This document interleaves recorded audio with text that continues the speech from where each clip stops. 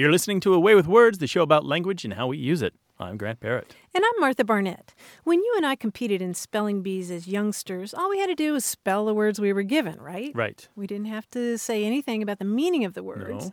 But that's about to change for the Scripps National Spelling Bee. For the first time in their 86-year history, participants won't just have to spell words in front of an audience. They'll have to take a computer-based vocabulary test beforehand, and that's going to help determine who gets in the final rounds. So the vocabulary test doesn't show up in the competition on stage in front of the cameras, right? No. Oh, because I was worried it'd be like a 3-day cricket match and go on forever. No, it's multiple choice questions. Okay. You see the word in a sentence and you have to guess what it means. And if you fail this, then you don't make it to the big competition. Well, it counts for 50% Okay. of all the points that you're tallying. And when I heard that, I thought, great, that's fantastic. Let's talk about the etymology. Let's talk about the meaning of the words. Why are people just using brute memorization for this? As if they're just strings of characters, just like these non-functional widgets. Exactly. Objects. And so I was all excited about this, and I was taken aback by all the resistance to it that I saw in discussions online. Mm-hmm. Yeah, a lot of people are arguing, hey, the spelling bee is great the way it is, and why should we add this burden to students? And I just think, well, why not? Well, if you've been mastering the language, the spelling of words for 3 or 4 years, and you're a kid, now you have a whole new task in front of you if you haven't also been mastering the vocabulary or as I've seen some kids saying, well, it's not going to be that much of a problem for me because I've been memorizing Greek and Latin roots to better know how to spell words and prefixes and suffixes and so forth. Yeah. So for some kids are like, okay, a little more work, but I'm up for it. I would hope that for those kids it would be like, oh boy, look at all the presents. Now I get to open them. Not everyone has that response. Well, apparently a lot of people are saying, why add this extra work for kids? They're already working so hard to memorize them. Very interesting. Yeah, but my favorite response online was that somebody was saying, yeah, the spelling bee is charming, sort of a charming anachronism, but if you really want to jazz it up, you should combine the National Spelling Bee with the Hunger Games. And the tribute from San Diego. Well, we'd love to know what you think. Should students have to be accountable for the vocabulary as well as just spelling the words? Let us know. Competition, anyway. In competition, yeah. 877-929-9673 is the number to call. And you can email us at words@waywardradio.org and find us on Facebook and Twitter. Hello, you have a way with words. Hi, Grant. This is Julia calling from Portland, Oregon. How are you guys? Julia from Portland. Well, welcome to the show. Hi, Julia. We're super duper. Hi, Martha. What's cooking? What can we help you with? Well, I had a question about an expression that I learned about from a sci-fi fantasy show that you might be familiar with called Stargate SG-1. Mm-hmm. I don't know it. Do you know it, revealing all of Sure. my geek cred here, right? So it's about a pack of Air Force folks, and they have an expression that is, I got your six. Mm-hmm. Mm-hmm. And I take it to mean that it means that I have your back. Mm-hmm. And I was curious about where that came from. You know, I thought it was such an interesting expression, and I couldn't put it together. And I actually did a little research and still couldn't find out any information. This is the television show with Richard Dean Anderson, right? Yeah, it is. Okay, so they're Air Force folks thrown into this weird kind of intercultural relationship with people who use time portals or something like that, right? Yes, in fact, I think you've seen it. Maybe once or twice. I liked the reboot a lot. There's Grant's geek cred. I have no idea what you're talking I about. like the reboot a lot with Robert Carlyle. But so what you've got here is this weird mix of jargon, but what are the circumstances in which they would use this term? So what they're going out on a mission, and when does this come up? Right, so they're going out on a mission, and maybe they're pinned down by the bad guys, and someone's got to make a break for it. And somebody else will shout, I've got your six. Okay. And so I take that to mean, you know, I'm watching out for your back. Exactly. Yeah, it does. Look at a clock, an analog clock. Put yourself where the hands cross and face the 12. The 6 is right behind you. Right. And so that's your 6. That's your 6. It's like if you're at a party and you say, you know, there's a cute guy at 2:00, you know. That's right. Then you look forward and a little bit to your right. Exactly. Yeah. And what's going to happen now, a lot of people are going, oh, because this comes up in TV shows all the time and in movies all the time, and they don't explain it. They just assume that you know, or that you just pass it off as jargon. And now it's going to be a little clearer what's happening. So they'll say, I need you at 2 and you at 4, and I need you to hold back here at 7, right? And this is just positioning yourself in order to take on the enemy. Right. Totally makes sense. Yeah. And then military, that piece of being able to clearly see based on a clock. Right. And it probably comes from aviation originally. Right. And sometimes pilots say to each other, check 6, which means watch your back or be careful. Right. Oh, yeah. Okay. Yeah, probably first arose in the early part of the last century as a jargon in aviation. You've got these people who are now lifted up off the ground and kind of have to consider the world in a little different way. You might not be fully cognizant of left and right or up and down because you're in an airplane where these things matter a little less, right? Right. Yeah, so the etymology is really clear on that one, yeah. Cool. Yeah, no, I love it. That's great. Well, Julia, thanks for taking time out of your busy video watching day to call us. We got your 6. Thanks, Martha. You guys are awesome. All right. Thank you so much. Cheers to you. All right, take care. Take care. Bye-bye. Bye. Bye-bye. 877-929-9673. Hello, you have a way with words. Hi, Grant and Martha. This is Kelsey calling from Houston, Texas. Hi, Kelsey. Welcome. Hi, Kelsey. How's everything in Houston? Doing well, thanks. I'm calling about a term that my father uses. Most of the time when someone mentions there being a hole in something, someone will say, like, oh, there's a hole in my shoe or a hole in the wall over there. And he'll say, usually off the cuff, a whole hole or a half a hole. And my question kind of has 2 parts. First, have you heard anyone else ever using this? Or is it just something that my father says, which could be entirely possible? Secondly, my younger sister and my wife both have a problem with this. They maintain that there's no such thing as a half of a hole. They say that if it's a hole, it's a hole. Like, you can't have half of one. It's a hole regardless of the size. My response is, well, if it's a morbid example, but if you're digging a grave and you're halfway done, it's half of a hole. And my wife says, no, that's half of the hole. So I'm kind of looking for validation on my part and wondering if anyone else has ever used it. Okay. Kelsey, this reminds me of somebody I used to know who, anytime you said well, he would say, that's a deep subject for such a shallow mind. It's like... Did he used to My host the father show? does the same thing, so... Yeah, I mean, what does that do? Just stop down? Do you get into this discussion every time he says that, or do you just roll your eyes, or what? I have started repeating it. I'm a little bit too much like him for my taste, but I suppose that's...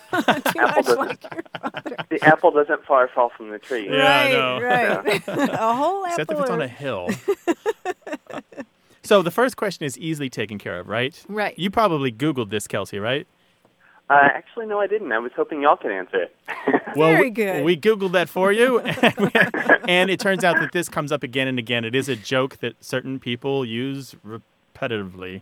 They like the joke because it has that nice homophonic kind of dissimulation there where for a moment you're confused until your brain sorts out which hole is meant. Yeah, a whole hole or half a hole. Yeah. And then it prompts discussions like the ones your family has. Yeah, people use it. I don't know that it's widespread. Perhaps it popped up in a comedy routine in the 50s. I don't know. It kind of reminds me of the safe family comedy. Well, speaking of, it reminds me of, are you familiar with the book Make Way for Ducklings, the little children's book by Robert McCloskey? I think I've seen that, actually. Yeah. Oh, I used to love that.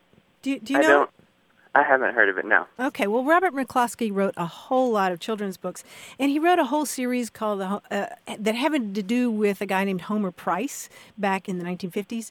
And there's one book where he's got this big donut machine that keeps making all these donuts. I remember that. Do you remember this? Yeah. And there's a crazy poem in one of these things that I don't know if this has anything to do with it or not, but I wanted to share it with you guys. Part of the poem goes, there's no nuts in you-know-whats. In a whole donut, there's a nice whole hole. When you take a big bite, hold the whole hole tight. If a little bit bitten or a great bit bitten, any hole with a hole bitten in it is a holy whole hole, and just plain isn't.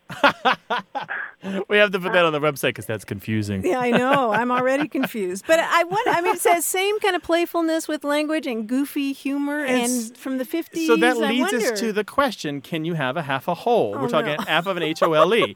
This is a question for On Being. And I have a couple things. This reminds me, for example, it's like being kind of pregnant. right? Or it's like being too rich. And it's also when somebody asks you if you're asleep and you say yes.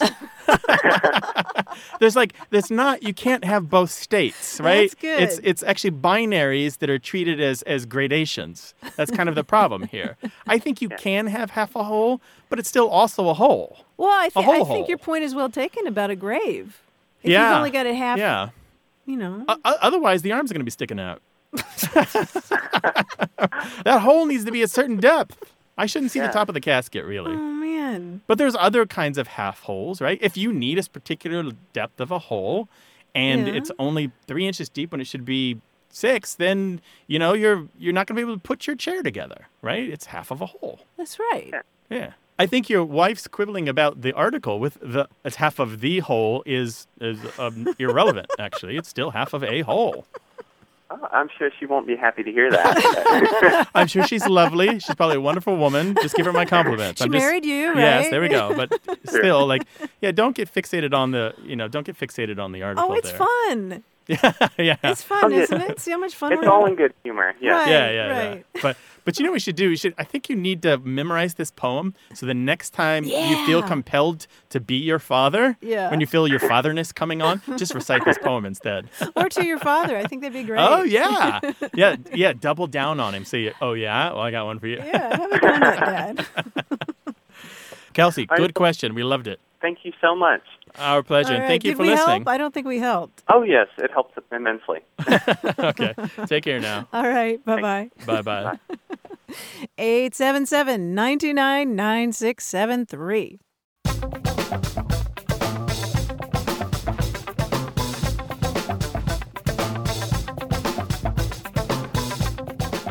Grant, I came across a quotation from Montaigne recently that I liked.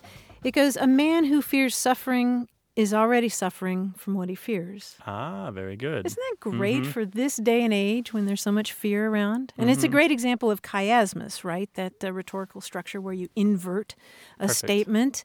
And it comes from the Greek letter chi, which is shaped like an X. 2 bars right? crossing a path, a crossroads. Yeah, but I like that. A man who fears suffering is already suffering from what he fears. Very good. So don't worry. Be happy. Happy. 877-929-9673.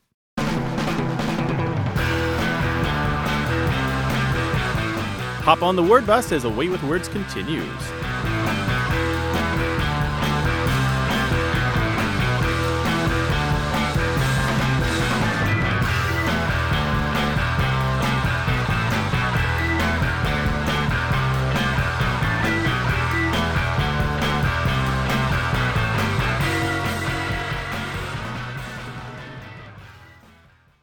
You're listening to Away with Words, the show about language and how we use it. I'm Martha Barnett. And I'm Grant Barrett, and we've got a special guest, ladies and gentlemen, the return of Greg Pliska, our quiz guy. Greg! Greg, hi, buddy. It's nice to see you Hey, again. what have you been doing? Yeah, Where have you is there been? life after being the musical director for a Tony-winning Broadway show? Yeah, but they put him in cryo sleep, and they opened it up just for us. Just for you, exactly. They thawed my head out. It's actually just my head that's sitting here on the table at the It is studio. the thought that counts. Well, I'd like to revisit a favorite puzzle of mine, which I call initiarithmetic. Ooh, that's one of my favorites, too. I'll give you a clue to a set of items for which there are a particular number, but some of the words in my clue will be replaced with just their initials. So I might say there are 12 M in the Y, and then you would tell me what words starting with M and Y go in that sentence. 12 months in the year. Exactly. Okay, there are very 12 good. months in the year. So we've done this before. I think you know how it works. Let's Yeah, play. sure. Yeah. Here's your first one. There are 9 SF in 1 SY. 9 SF in 1 SY. Boy. 9 square feet in a square yard. Oh. Exactly. Wow. Oh, okay. Oof. Boy. This okay. is tough. Yeah. Here's another one for you. 9 C of H in the DC by D. Oh, please. 9 C of H in the DC by D. D. Boy. This is in your category, Martha. This is classics. Oh, it is? Yeah. Oh, yeah, they're, okay, the Divine Comedy by Dante, so it would be the 9 Circles of Hell. Very good. Oh, 9 Circles of Hell in the Divine Comedy by Dante. Yeah, you had me going all the way Look back at to you. ancient Greece. And the third circle of hell is reserved for puzzle guys like me. It should be farther down. I'll give you a coin. I'll give you a coin for the boat. Yeah, thank you. There are 10 P and 3 T that make up C. And your category is geography. 10 P and 3 T that make up C, and our category is geography. 10 provinces and 3 territories that make up Canada. Whoa, Exactly right. Good one. For bonus, name them all. I'm kidding. No. I'm sure you could, but we don't have time for We that. do not have time. It would take some time. All right, here's a sports one for you. 68T in the NCAA's MM. 68 teams in the NCAA's March Madness. Oh, there you go. Martha, so quick with the sports. Hey, It's basketball is a state religion where I grew up. good. Oh, you're right. You're right, it Kentucky. is. 31F sold at BR. 31F sold 31 flavors. at sold Baskin-Robbins. Yeah. Exactly. Right Right. back to your childhood. Or back to yesterday. I don't know which it could be. 3BAO won by DDL. 3BAO. 1 WON Yes, WON by Oh. DDL. 3 Best Actor Oscars by Daniel Day-Lewis. Correct. Very Ooh, good. Nice. New Martha, record knocking it set out, lady. just this year. Martha, very good. All right, here's your next one. 56S on the USD of I. And I'll give you a hint. JH's is the L. Oh, thanks. Yeah, that was helpful. 56 S's on the USD of L? D of I. D of I. 56 S's on the USD of I. So is it stars? No. Signatures, 56 Yes. Oh, there we signatures go. on the U.S. Declaration of Independence. That's right. And JH's is the L. John Hancock's is the JH's largest. Exactly. Oh, you could just talk like this all day, Greg. Good. Next week, you're going to do the whole show like this. His kids hate him. All right. 4P depicted on MR. 4P depicted on MR. Man Ray. No. It's more specific than people. 4 Grant. presidents depicted on Mount Rushmore. Oh, and perfect. Martha steals at the last minute. Nice. 4 presidents depicted on Mount Rushmore is correct. I got one more for you. Okay. One more. There are 117 Y in the 100 YW. In the 117 years in the 100 Years War. Yes. Exactly right. Awesome. Hey, Greg, thank you so much. And it's good to It's have you my back, pleasure. buddy. It's good to be back. Thank you, guys. I don't even remember the name of the other guy anymore. Who? We had another guy? We did, yeah, for a while. Oh. It doesn't matter. J.C. Greg, we hope to see you again soon on the show, all right? Sounds good. I'll see you soon. Thanks, buddy. It was great. Take care. Bye-bye. We'd love to hear your questions about words and language, anything at all. 877-929-9673. Email us words@waywardradio.org and find us on Facebook and Twitter. Hello, you have a way with words. Hi, Martha. This is Leslie Tweedy calling from Chicago. Hi, Leslie. Welcome. Hi, Leslie. Welcome to the show. What's going on?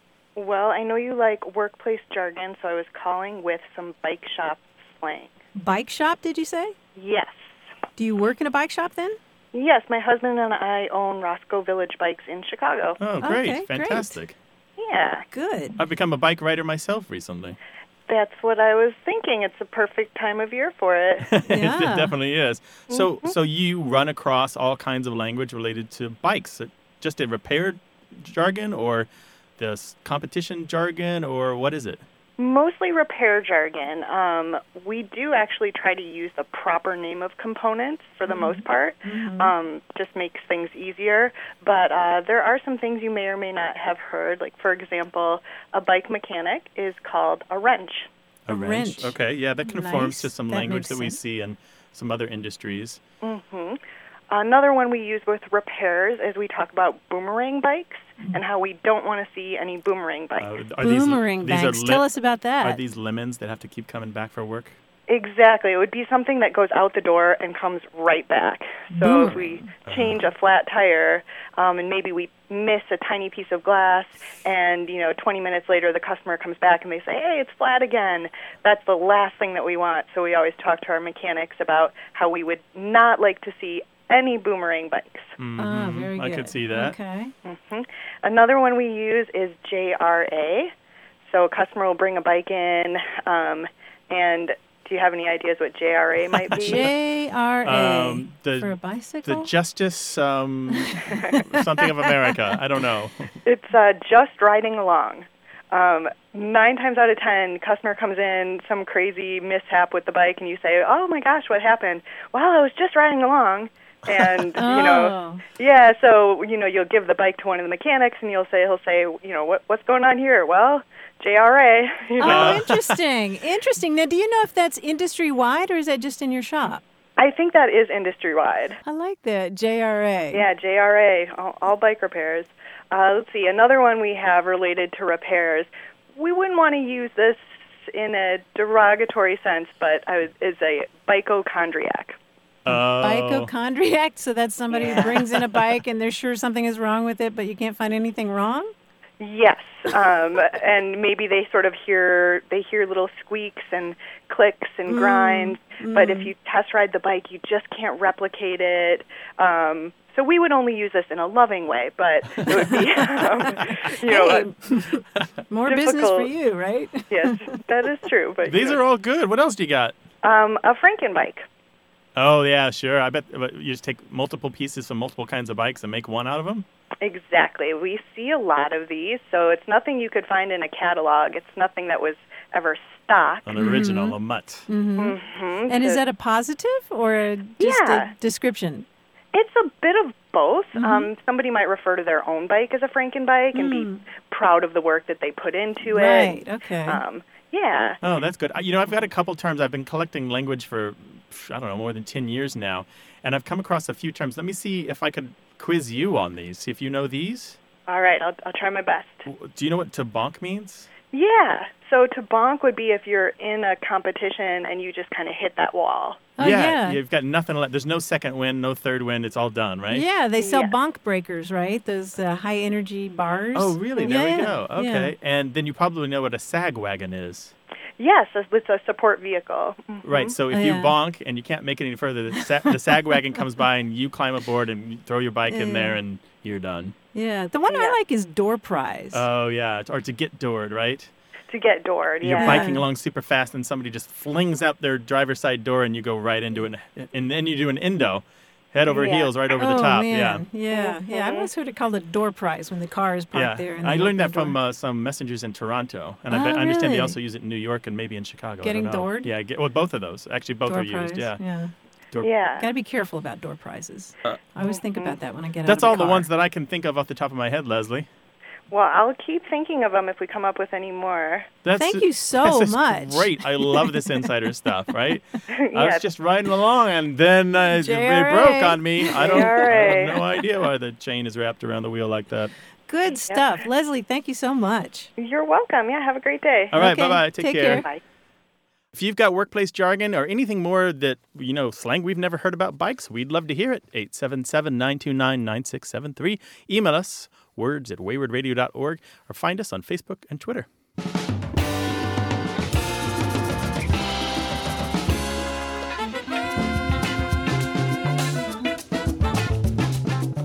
We've talked many times on the show about euphemisms when you're trying to call someone's attention to something, but nobody else in the room.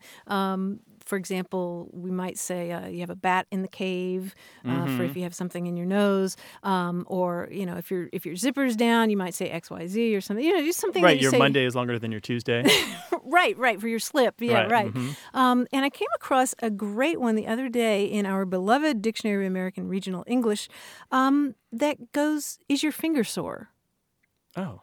And I just love it because it's sort of this great surreptitious way of saying, is your finger too sore to zip up your pants? But I'd never heard that before, and I just like how innocuous it sounds. Send us your family euphemisms, 877-929-9673. Hello, you have a way with words. Hey, how you doing? Good. Who's this? This is Scott. Scott. Hi, Scott. How you doing? I'm doing very good. And where are you? I'm in Green Bay, Wisconsin. All right. Well, welcome to the show. How can we help?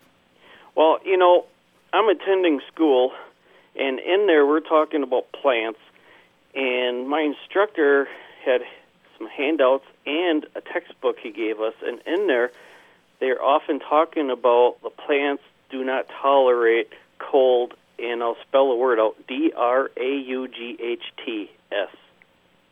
Really? And I was like, is that a misspelling of droughts? And I brought it up in class because the connotations is kind of purporting drafts, but it didn't make sense because the spelling was so off the wall. So I inquired about it, and he told me it's not DRAFTS because that's what beer is, a draft. And I laughed, the whole class laughed, but he says the proper spelling for draft is DRAUGHTS. I have to ask, is your teacher from Britain? That's what I asked, and no, in fact, he is not. He's not. No. Interesting. Is he pretentious? Well, he does drive a Volkswagen. That doesn't make it pretentious. Maybe he just likes the smell of diesel. There you go. No, he's not pretentious. He's a very kind individual, caring. Okay. Interesting. Nice but he puzzle. spells it the other way. So this particular kind of plant doesn't like drafts of air. Yeah. Meaning cool air. They Okay. do not tolerate cold draughts. Yeah. So you're confused because this is not a spelling you're accustomed to. Exactly, just like Okay. spelling color with a U. Well, you're right to mention color with a U because that's another Britishism. And anytime you see it spelled DRAUGHT, that's British. Although they always pronounce it draft. Yeah, it's not draught or Yeah. draft. And in American English, it's always spelled with an F. Well, Whether you're talking about a draft of a check or... I hesitate to say always, but almost always. Really? Yeah. Like where would you find it? Well, in a botany class, for example, in Green Bay, Wisconsin. Yeah. But generally speaking, the American spelling is F. It's always pronounced Yeah. draft, no matter what. Yeah, it's something like 99.99% of the time in the U.S. we spell it D-R-A-F-T. But I will tell you, what really goes through my mind when I first saw that word is draught. Well, exactly. So you're thinking of it being really dry, which has nothing to do with the other Yeah. kind of draft. That's awesome. Yeah. Yeah, it's crazy. Well, you know who's to blame for this? Kind of. It existed before his time, but Noah Webster, the great spelling reformer in the in the New World, he championed the D-R-A-F-T spelling, and he is part of the reason that it is nearly universal here in North America. Very intriguing. The GHT actually represents an older pronunciation that was kind of like the Scottish loch. Yeah. Right. It's a Germanic. Yeah. Of course, the Latin language was pure joke, of course. Oh, What? okay. Wait, what? Hey, if you know Latin, you're going to have a great time in botany. Yes, I am having fun in botany. Is it botany or gardening? What kind of class is It's this? landscape horticulture. Oh, okay. Great. Very good. So what kind of plant is it that can't stand cold drafts? Well, there's some plants like the Norfolk Island pine that really don't like the cold draft, but most of them are like Ficus benjamina, if you wish to use a Latin term, or the Ficus benendii eekii. Mm-hmm. They Fig will plants. drop their leaves with a cold draught. Those are the kind that don't actually produce the figs, but they're related to figs, right? Right. Okay. Exactly. You often see the weeping figs in all the offices. They're well overused. Oh, yeah. In restaurants too, right? Yes, but if you find them with the long leaves, that's an ollie fig. How do you spell Ollie? A-L-I-I. Oh, I never would have guessed that. Okay. All right. Well, your teacher's wrong. In a word. Okay, so just take that back to him. Maybe it Well, was you actually- know, the Latin language that is used for botany and horticulture or naming any other taxonomy names is because it's a dead language. The meanings will not change. The Well- problem we're having in a horticulture class is these bigwigs that are looking over the plants are finding that these plants don't belong in these families, and the names are changing anyway. Right. They're reassigning Latin Yeah. names, right? Boy, does that confuse us that are learning it one way, and we have to relearn everything. That's how you successfully justify a second and third edition of a book. Well, that really defeats the whole purpose of using a dead language. Hi, welcome to language. Welcome to be a part of the human race. We are variable, to say the least. You are great. Thank you very much. Good luck in class, by the way. All right, you have a great day. All right, Bye-bye. thanks. Bye-bye. Bye. 877-929-9673 is the number to call with your questions about language, or send an email to words@waywardradio.org.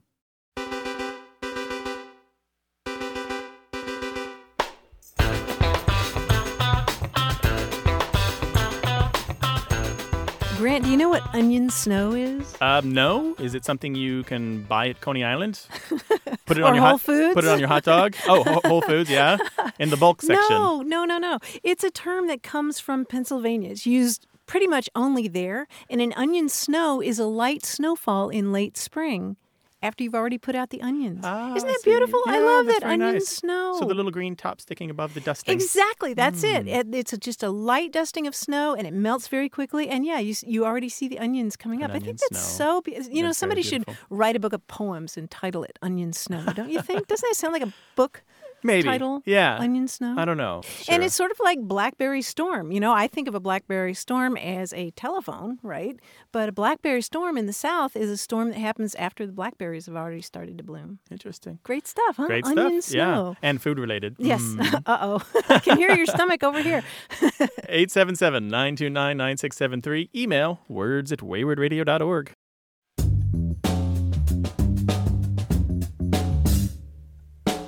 More of your questions about language right here on Away with Words. Stay tuned.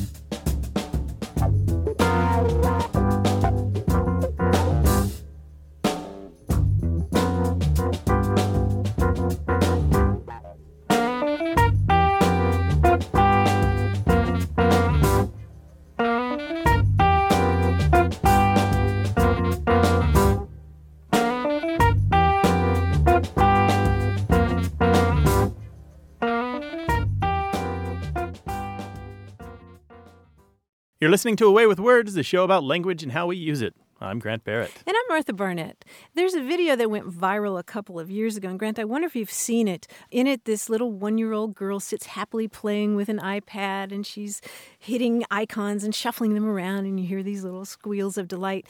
And then in the next scene, you see her sitting in the same position, but this time she's looking at a magazine, and she's trying to do the same thing, or it looks like she's trying to do the same thing, kind of swiping and pinching and poking at it and kind of touching her leg to see if... her finger works. Yeah, if her finger Is works. this thing on? Yeah.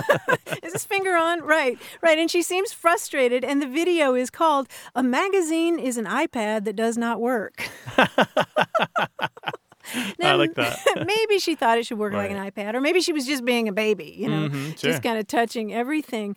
But it raises a really good question about the fact that there's a lot that's wonderful about e-readers, but it still is a different experience from reading a book. And there was a fascinating piece in Scientific American magazine recently. It was a roundup of a lot of the research, and it interested me because a lot of the research that's coming out shows that your comprehension is pretty much the same when you read on an e-reader, but in many cases, the research showed it was slightly less than if you just read something in print. So let me guess. Is this because you have more interruptions?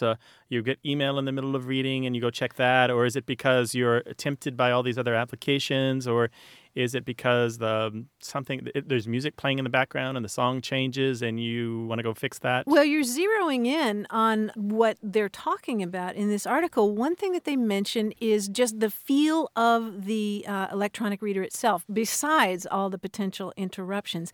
What they call haptic dissonance, haptic coming from the Greek word to touch or grasp, that there's just something different about reading something that doesn't feel like a book, where you're turning the pages and you can see how far you've been and how far you have to go. Because with an e-reader, you're still just scrolling this endless stream of text. But so many of them right? include that. They include a bar on the side or the bottom that shows you how far into the text you are. Yeah, but I think what they're saying is that for a lot of people, it's just a different experience of sort of where you are in space, in the space of the book, and maybe you're spending a little bit of energy. I'm totally with you on that. I don't know if it applies perfectly, but I have a very good spatial memory.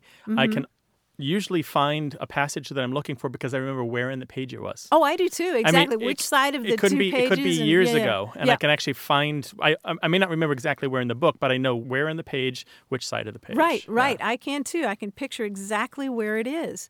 And I also saw some research in there. There was a study of college students, and almost 80% of them said that if they really want to understand something, they read it in a book. Rather than interesting. Yeah. And there are other studies that show that people have very similar comprehension if they're reading on an ebook or a book, but then if they're asked to do other kinds of tasks afterwards, like memory tasks or repetitive tasks, the ones who are reading on something electronic have a harder time, and maybe they're more fatigued somehow. Interesting.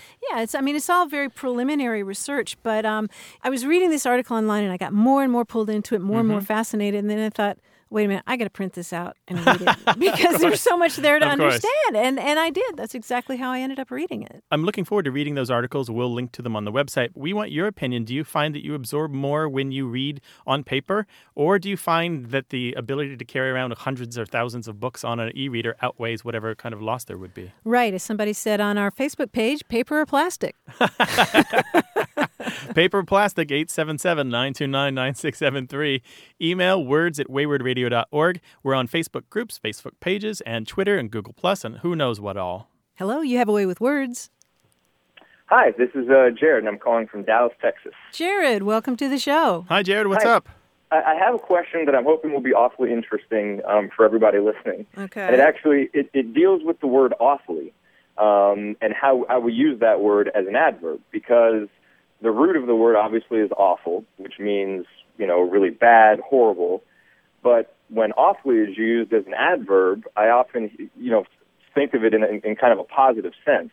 Actually, what kind of spurred me on is I was reading an article, and it was a sports article, and I tend to see it used this way a lot in sports. And a GM of an NFL team was talking about a guy leaving, and he said, "You missed an awfully loyal, awfully qualified individual." And obviously, in that sense, he's complimenting the guy, and yet using this word awfully that has a root that means something bad. And so I know from a definition standpoint, you look at the definition of awfully, and the first definition is basically just extreme, and so it's used to describe an adjective or a verb as extreme. But I'm wondering how that became the number one definition when the root word awful means something so bad, so negative. And so I was just hoping that you could help me unlock that mystery. Mm-hmm. Yeah, sure. We definitely can do that. Awfully is a complicated word, as you say, but not just because it's changed once, but because it's changed twice. So let's go back just a little further to awe itself. If I am in awe of Martha's talents, that means that... If? What? We're to be in awe of Martha's talents. Subjunctive? What? What? Let me just use another example. Yeah, talk about Jared. We're in awe of the Manchester United football team. I wouldn't call them a team, but I'm an American. Give me a break. Were I to be in awe of their skills, that would mean that I was amazed by them, that they were so good that I held them in reverence, right? Right. And if I were awful in that particular sense, then that would mean that I was filled with awe at their abilities and their maneuvering and their skill. And then what we found, though, in the history of English is that awful kind of changed a little bit and became a little bit more about being an intensifier and less about talking specifically about awe. And that's what's happening in awfully as well. Awfully belongs to these class of intensifying words that describe an action usually or an event in such a way to indicate that it just means more of the same, or simply put, very. Mm-hmm. So what I like to do when I talk about this class of words is use the phrase good time.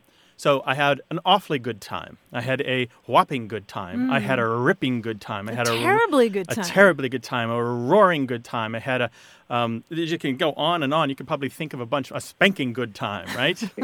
And all of these intensifiers, what happens when they become intensifiers is that there's an incredible amount of what's known as semantic weakening or even semantic bleaching, where most of their meaning is gone.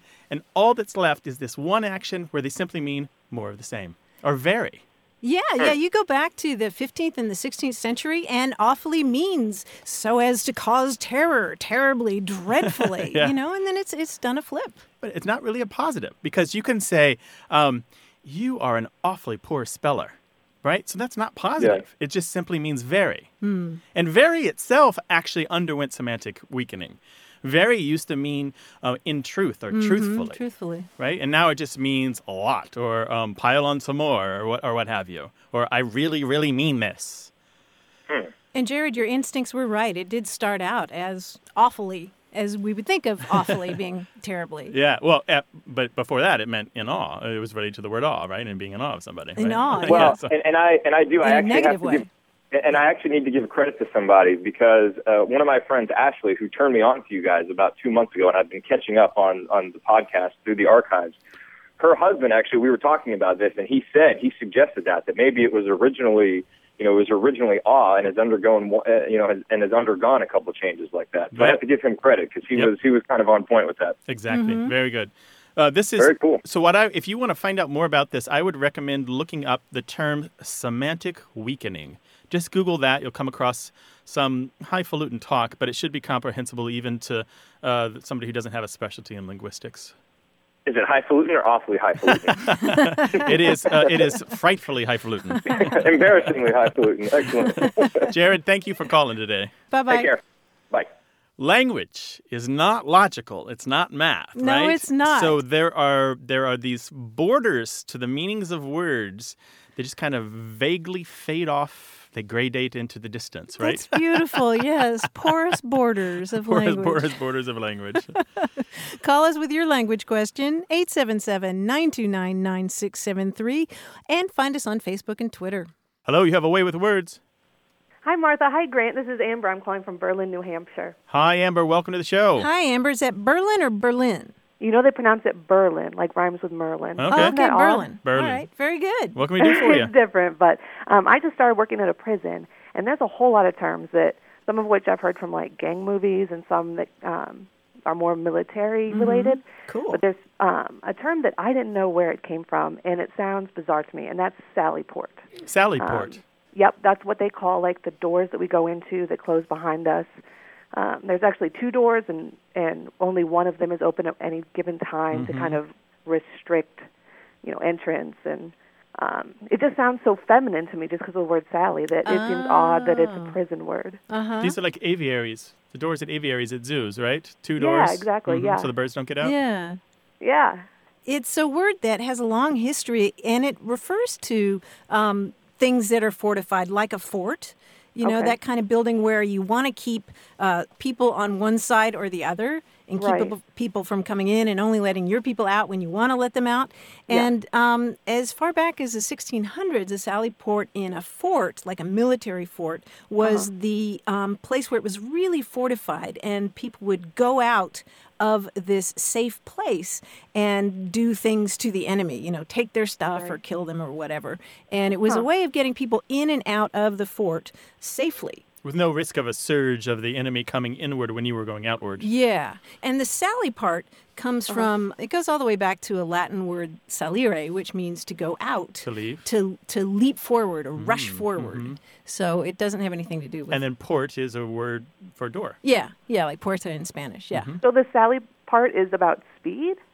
It's about it seems like it just slows things down. No, you it's know about what I mean? exit. It means leaving, actually. It's not about speed. It's about the act of going from one place to another. Yeah, that's very interesting. Yeah, sometimes on doors you see salida, which means exit, in Spanish. Yeah. And so it has to do with rushing out. Okay, that makes a lot of sense. Well, cool. Thanks for calling, Amber. Glad to help. Thank you so much. All right, cheers. Bye. Bye-bye.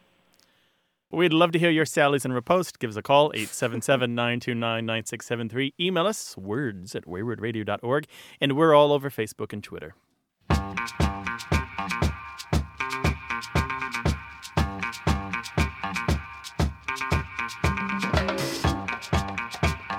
Grant, do you know the expression winkle out? Like you might winkle out information from your teenager about what he really did last night, sort of to extract, or you can winkle out an incumbent in office. It's mostly a Britishism, and it comes from the idea of winkles, those sea snails that are edible, and how you have to extract them, with some care. A little curving motion to pull them out in one piece. Yeah, to winkle out. Interesting. I loved winkling out the meaning of that expression. Very good, winkling out. 877-929-9673. Hello, you have a way with words. Hi, is this Grant and Martha? It sure is. Who's this? Hi, this is John Swenson calling from Danbury, Connecticut. Hiya, John. Hi, John. Welcome to the show. Oh, well, thank you. I'm glad to be here. Big fan. I was calling regarding a family word gem that has been kind of a stumper for our family. I've got two older brothers and a younger sister, and when we get together, our parents have both passed on, we talk about a word called ishpi. And I don't know if you've ever heard of this word before, but it's a word that all of my family members have used growing up. And my parents used it with us when we were growing up, I should say, and then we've gone ahead and used it with our children. But we can't figure out where it comes from. I'm not sure I'm spelling it right. I think it's ISH, either PY or PEE. Okay. If you're eating something as a child, my mother or father would say ishpi. Ishpi. And you would know not to touch or eat that. And my sister says it was even followed with a swipe with the finger gently through the mouth to make sure there wasn't anything in there that was ishpi. Oh. Now, why wouldn't they want you to eat it? Because it wasn't mealtime, or because it was something they shouldn't have? Yeah, it was, as my sister says, it was either dirt, marbles, pennies, or something on the floor, know, food substance on the floor that shouldn't be eaten. Ishpi. My parents were rearing all of us in the 60s. I often thought it had something to do with not saying the word no to a child in early development, as they're forming their words and trying to bring the word no, not to repeat that, just use the word ishpi instead of, and they'll know immediately it has either to do with the mouth or something that's just not good to put in the mouth. Boy, I'm racking my brain here, John. I mean, I'm thinking, well, it's not really Pig Latin. I mean, the only thing it sounds a little like Pig Latin. Like it could be pish, which is a kind of an expression of disgust or contempt, but that's a little strong. Yeah. Maybe turning it into Pig Latin takes some of the strength of the disgust away from it. Because it reminds me of ixnay in a way. Well, yeah, I would think it would be ishpe. But, John, the only other thing that I can think of is just the term ish, which you hear in Minnesota and Wisconsin, particularly among people of Norwegian or Swedish or Danish extraction. Ish means just, something really disgusting, and it comes from terms in those languages that sound like that term and mean, something disgusting. Ew, that's ish. That sounds like it might be might have some resonance here because my grandmother and grandfather were both from Sweden. Oh, hello. Yeah, and they both they raised all of us, I should say. Part of the time when we went over when Mom and Dad needed a break. You know what I mean? Very interesting. So, and we even use it with our dogs, and the dog knows. I just thought it was interesting. It's always been there. It's a word gem we laugh about when we get together as a family on holidays and things. Where is that word? I said, you know what? I'm going to ask the experts. These folks might know, I like Martha's theory a lot that it might come from Scandinavian languages, but I think we need to throw this out to the rest of our listeners, don't you? Definitely. They'll definitely let us know. So if you use ishpi in your family as a term of, well, it means no, basically, or don't do that, let us know, 877-929-9673. That's ishpi. You can also find us on Twitter and Facebook. Just tell us what you know about the term. Well, thank you so much, and I appreciate all the great work you do. Well, tack så mycket. So thank you very much, sir. Yeah, great job. Varsågod. Whatever. Hey, okay. Hey, John. Bye-bye. Bye-bye now. Take care. That's awesome. Nice. A little Swedish there at the end of the call. I've been talking to some Swedish friends lately. Oh, very good. It comes back to you. Ishpi. It sounds like there's an element of ickiness. What? I love the strength that this term has in the family. If it is a family word, it's being passed to now, the third or fourth generation. Yeah. And the dog. And the dog. This is great. This is fantastic. It could be a classic example of a family word that exists only for those people. Yeah. But usually we find family words have a larger connection to history, the community, or even whole regional kind of variation. So let's find out. Whatever you know about ishpi, 877-929-9673, or email us, words@waywardradio.org.